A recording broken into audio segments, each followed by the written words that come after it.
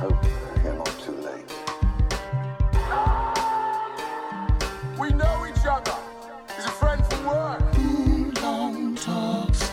Long talks. Talk just a little bit, just for the sake of it. Say what you think of it. Long talks. Long talks. Talk just a little bit, just for the sake of it. Say what you think of it. Long talks. Long talks. Talk just a little bit, just for the sake of it. Say what you think of it. Welcome to Jumanji. Hey, what's up, everybody? Welcome to episode number 69. Ooh la la. Sorry, why did I say that? It's been a long evening. Welcome to episode number 69 of the Wulong Talks podcast. Hi, my name is Jason. I'm the host of the show, as you know by now. And I am not joined by the Rustling Kid, aka Rich Kid, this week. He's actually off camping with his family this week. And he apparently seems to be enjoying it, but I'm sure he'll tell you all about it when he's back on the next show. But before he went, he was moaning like a drain about having to camp. He really did not want to do it. So it's quite ironic that he's out there enjoying himself now. But as I said, when he's back on the show next week, I'm sure he'll fill you in with all the gory details of his sleepless nights shared with bugs and worms and all kinds of stuff. But anyway, welcome back. Thank you for joining us. If this is the first time listening to Wulong Talks, welcome.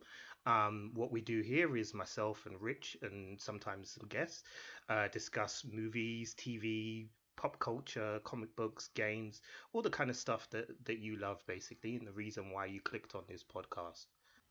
So what we're going to do on this episode is kind of have just a quick chat about some of the anime that me and my little 6-month-old son Quincy have been enjoying.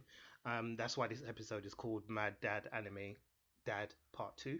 Part 1 we recorded a little earlier because it was something that I just observed with my son, really, where for those of you who've got newborns or have had newborns, they're very interested in bright colors and movement, and anime seems to be the perfect form of entertainment for him, because there's just constant movement, constant bright colors, constant noise, and I think he just becomes absolutely transfixed whenever it's on the TV. So he and I usually spend a lot of time sitting down and watching anime shows. In part 1 we talked about Phoenix Wright Ace Attorney, which was probably his favorite one, the one that he kind of got most absorbed by. I say his favorite one like he understands what was going on the screen. He doesn't, but I mean, he is 6 months old, so yeah, you got to make allowances for that. But it was the one that he definitely seemed to respond to the most, and we finished that off. We completed the series, and it was quite a good watch as well. But as a result of that, we started trying out some other shows too. One of the shows that we've got into recently is a new one, which is called Demon Slayer Kimetsu no Yaiba. It's a really good shonen series. It's started very recently. I mean, like literally, I guess it must have appeared on Crunchyroll about a month ago, or maybe I'm thinking maybe 2 months actually. Yeah, 2 months is probably more accurate. But it started very recently on Crunchyroll, and as I said in the first part, where I signed up for a Crunchyroll account because I felt like I was missing out on a lot of anime stuff, and the sources I used to use for it were a bit unreliable, and I couldn't really enjoy it from the comfort of my sofa. I kind of had to do some technological jiggery pokery in order to get to where I wanted to be with the shows that I wanted to watch. So I decided to sign up for the Crunchyroll account, and as I also mentioned on part 1, Crunchyroll's great in terms of the content, but the usability of it can be a bit hit and miss at times. The app isn't necessarily that stable, and I'm not sure what servers they use, but whole episodes of shows that you're watching can just disappear, which is quite frustrating. But all in all, I mean, it has been an improvement, and it's got me and my son watching stuff together. So, generally 2 thumbs up, I guess.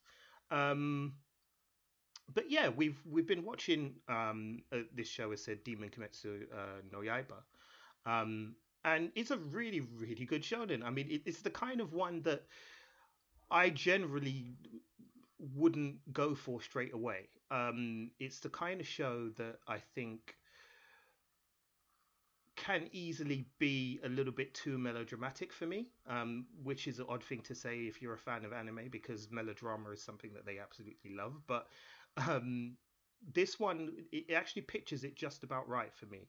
But anyway, basically the story is about a kid, this adorable kid actually called Tanjiro, who lives in a rural part of Japan in the sort of turn of the 19th century, I think it is. Um, and in this rural area, they kind of live in fear of these demon beings that stalk the night and kind of are always on the hunt for human flesh. So the villagers barely ever go out. And Tanjiro works as like a woodcutter and generally an odd jobs man. And they said he's quite a young kid. I'm not sure exactly how old he is, but the way that people sort of talk to him suggests he's maybe mid to late teens. But he is kind of the head of his household, of his family, because his father is dead.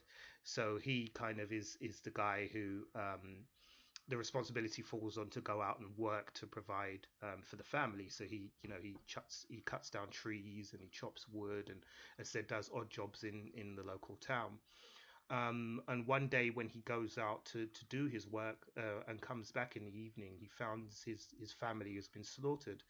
Um, and it's really hard to take because it's really well acted, that particular scene, and the voice actors do a really good job with the character at that point. So it's really really difficult to take because it's such a painfully drawn out scene. So you're there to experience kind of all of the emotion with Tanjiro and the sense of loss as well. And as said, the voice actor does a really good job with his character at that point. And he discovers that his sister is still partially alive, which comes across as kind of crazy because when you see the state of the family's left in, boy, you're thinking like, how the hell did they manage to did his sister manage to escape that? But she does, but she hasn't escaped unscathed, because she then tries to attack Tanjiro, and it's revealed that um, Nezuko, who's his sister, has been turned into a demon. Um, and so, she said first thing she does is she tries to attack him.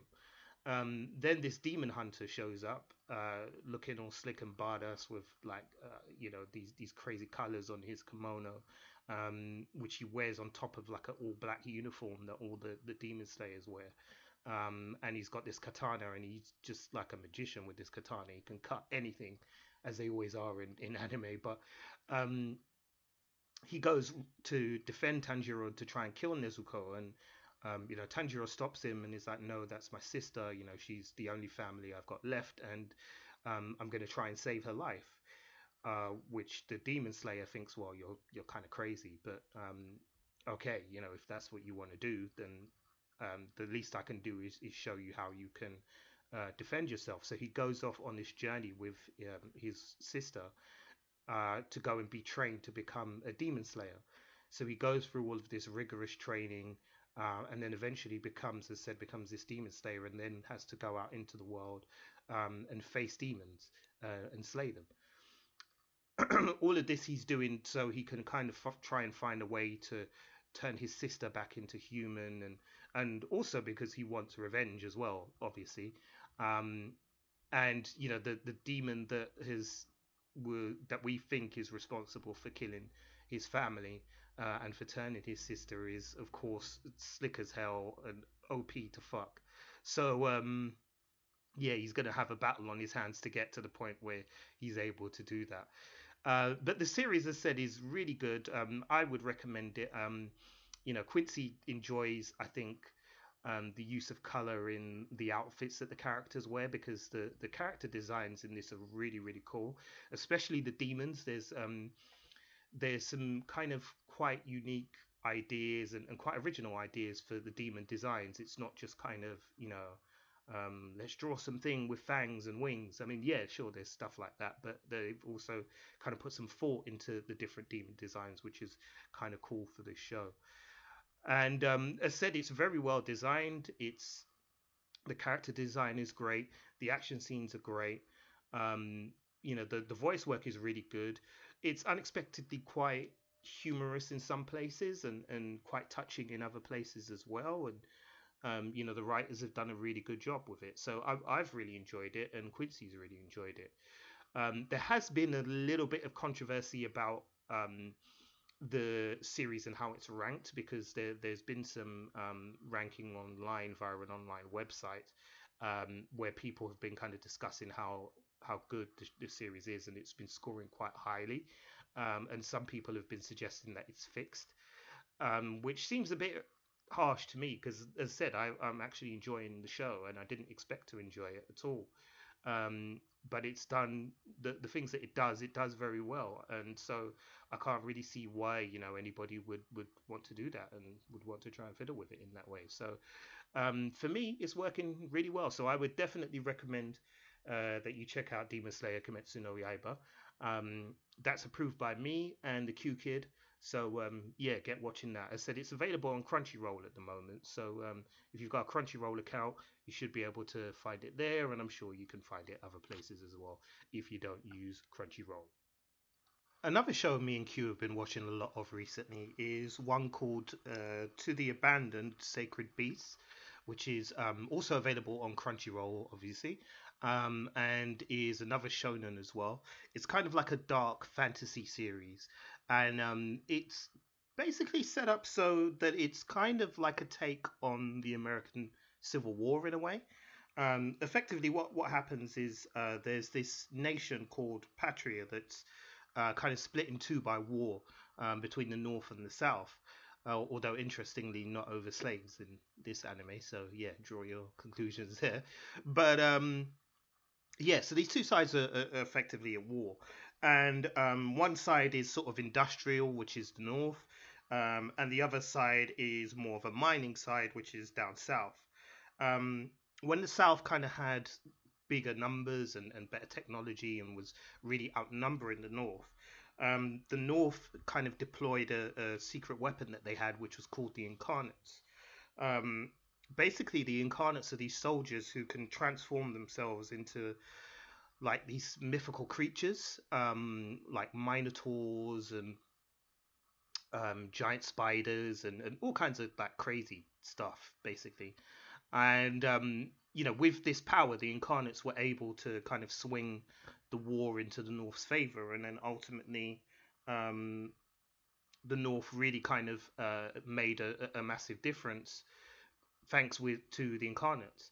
Well, the Incarnates then find that the war ends very suddenly, that a peace treaty is signed between the two sides, and they decide they don't want to war with each other anymore. And that kind of leaves the Incarnates at a loose end. And one thing that they notice with one of them is that it starts just randomly attacking soldiers on its own side. Um, the Incarnate that does that is then put down, and they realize that this kind of power that these soldiers have slowly drives them crazy and will make them do things that they normally wouldn't do. And so ultimately, the decision is made that the Incarnates aren't safe and that they need to be destroyed. Um, so the leader of the Incarnates, a guy called Hank Henriette, who's like the commanding officer of them, who turns into a giant werewolf, and it's just freaking cool. Um, he kind of makes this vow that if any of the Incarnates start to lose their mind, he's going to be the one to put them down, because he kind of owes them that much for the sacrifice that they've made. Um, and when the medical officer, who he's also in love with, comes up with a way of being able to kill the Incarnates, she's then impromptuly murdered by. Sorry, impromptuly is not a word. I don't know where that came from. She suddenly is murdered out of the blue by his second in command, a guy called Cain. Yep, yet another anime bad guy called Cain. It's like the biblical references just flow off the tongue for them. But yeah, Cain, surprise, surprise, betrays him and kills Dr. Elaine, who was coming up with the way to control the Incarnates and to ultimately kill them. And he decides he's going to lead a rebellion with the Incarnates who are still loyal to him, following him. So Hank decides that he's going to go on this mission to try and get revenge by killing Kane and by stopping these Incarnates, as said, before they cause any chaos and endanger the human lives around them. And this is another show that's really got like its character designs down really, really well. You know, the Incarnates themselves, as said, they're all kind of based on different mythological beasts. So there's all sorts of things in there. There's Minotaurs, as said, Pegasus. There's vampires, werewolves, Hydra. You know, there's all the kind of like great mythical creatures you can think of are represented in some way within the Incarnates, which is kind of cool. So it shows the writers are trying to incorporate that. And again, you know, being a shonen, one of the things that really stands out about this series is the action scenes, which are really phenomenal, quite bloody and up in your face, and really well pitched. And it's so cool to see, you know, these kind of, as said, these mythical beasts kind of taking each other on one-on-one or two-on-one in certain scenes. And it's very entertaining overall. It's a very entertaining watch. There's not much that I can say that I've invested in emotionally with this series, really. It's all kind of fairly predictable from a plot point of view. So whilst, you know, I do enjoy it, it's not necessarily the best kind of shonen that Quincy and I have started watching. But yeah, it is good. You know, it's good fun. And it does feel that need for kind of something that's fast paced and gory and quite entertaining to watch. So I would definitely recommend that one. Again, Q's 6 months old, so like I'm not too bothered about the gore with him because he really doesn't know what's going on. Although he does seem to like Hank when he transforms into a werewolf, because he turns into this giant kind of white werewolf at midnight, and it's quite stunning, the character design, and he always kind of like goes when the werewolf comes on the screen, which is really funny. I need to film him one of these days and stick it on our Instagram. I'll probably do that. But yeah, you know, it is really quite entertaining. But as I said, it's quite lightweight, so I wouldn't expect nothing too heavy from this. And if you're the type who likes a denser story with the shonen, then yeah, there's probably better ones you could find. So those are the two that we've really been getting into. I've got another one which is on our queued list, which is called Fire Force. I really don't know much about it, so I can't really talk about it today, so I'll save that for part 3. We've also managed to completely finish all of One Punch Man, so we'll definitely talk about that. And Richard has finally started watching One Punch Man, so we'll get his thoughts on the next part of this as well. And there's a couple of others as well that I've got my eye on.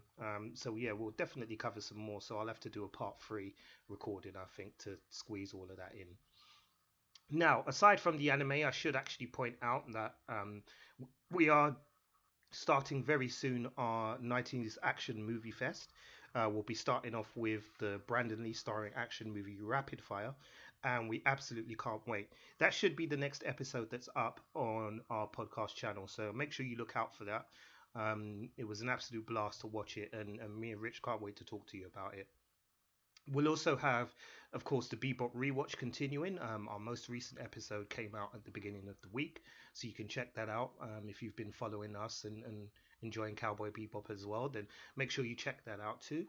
And we've also been watching Wu Assassins this week as well, so we're definitely going to do a review of that. That will probably be around next week, I reckon.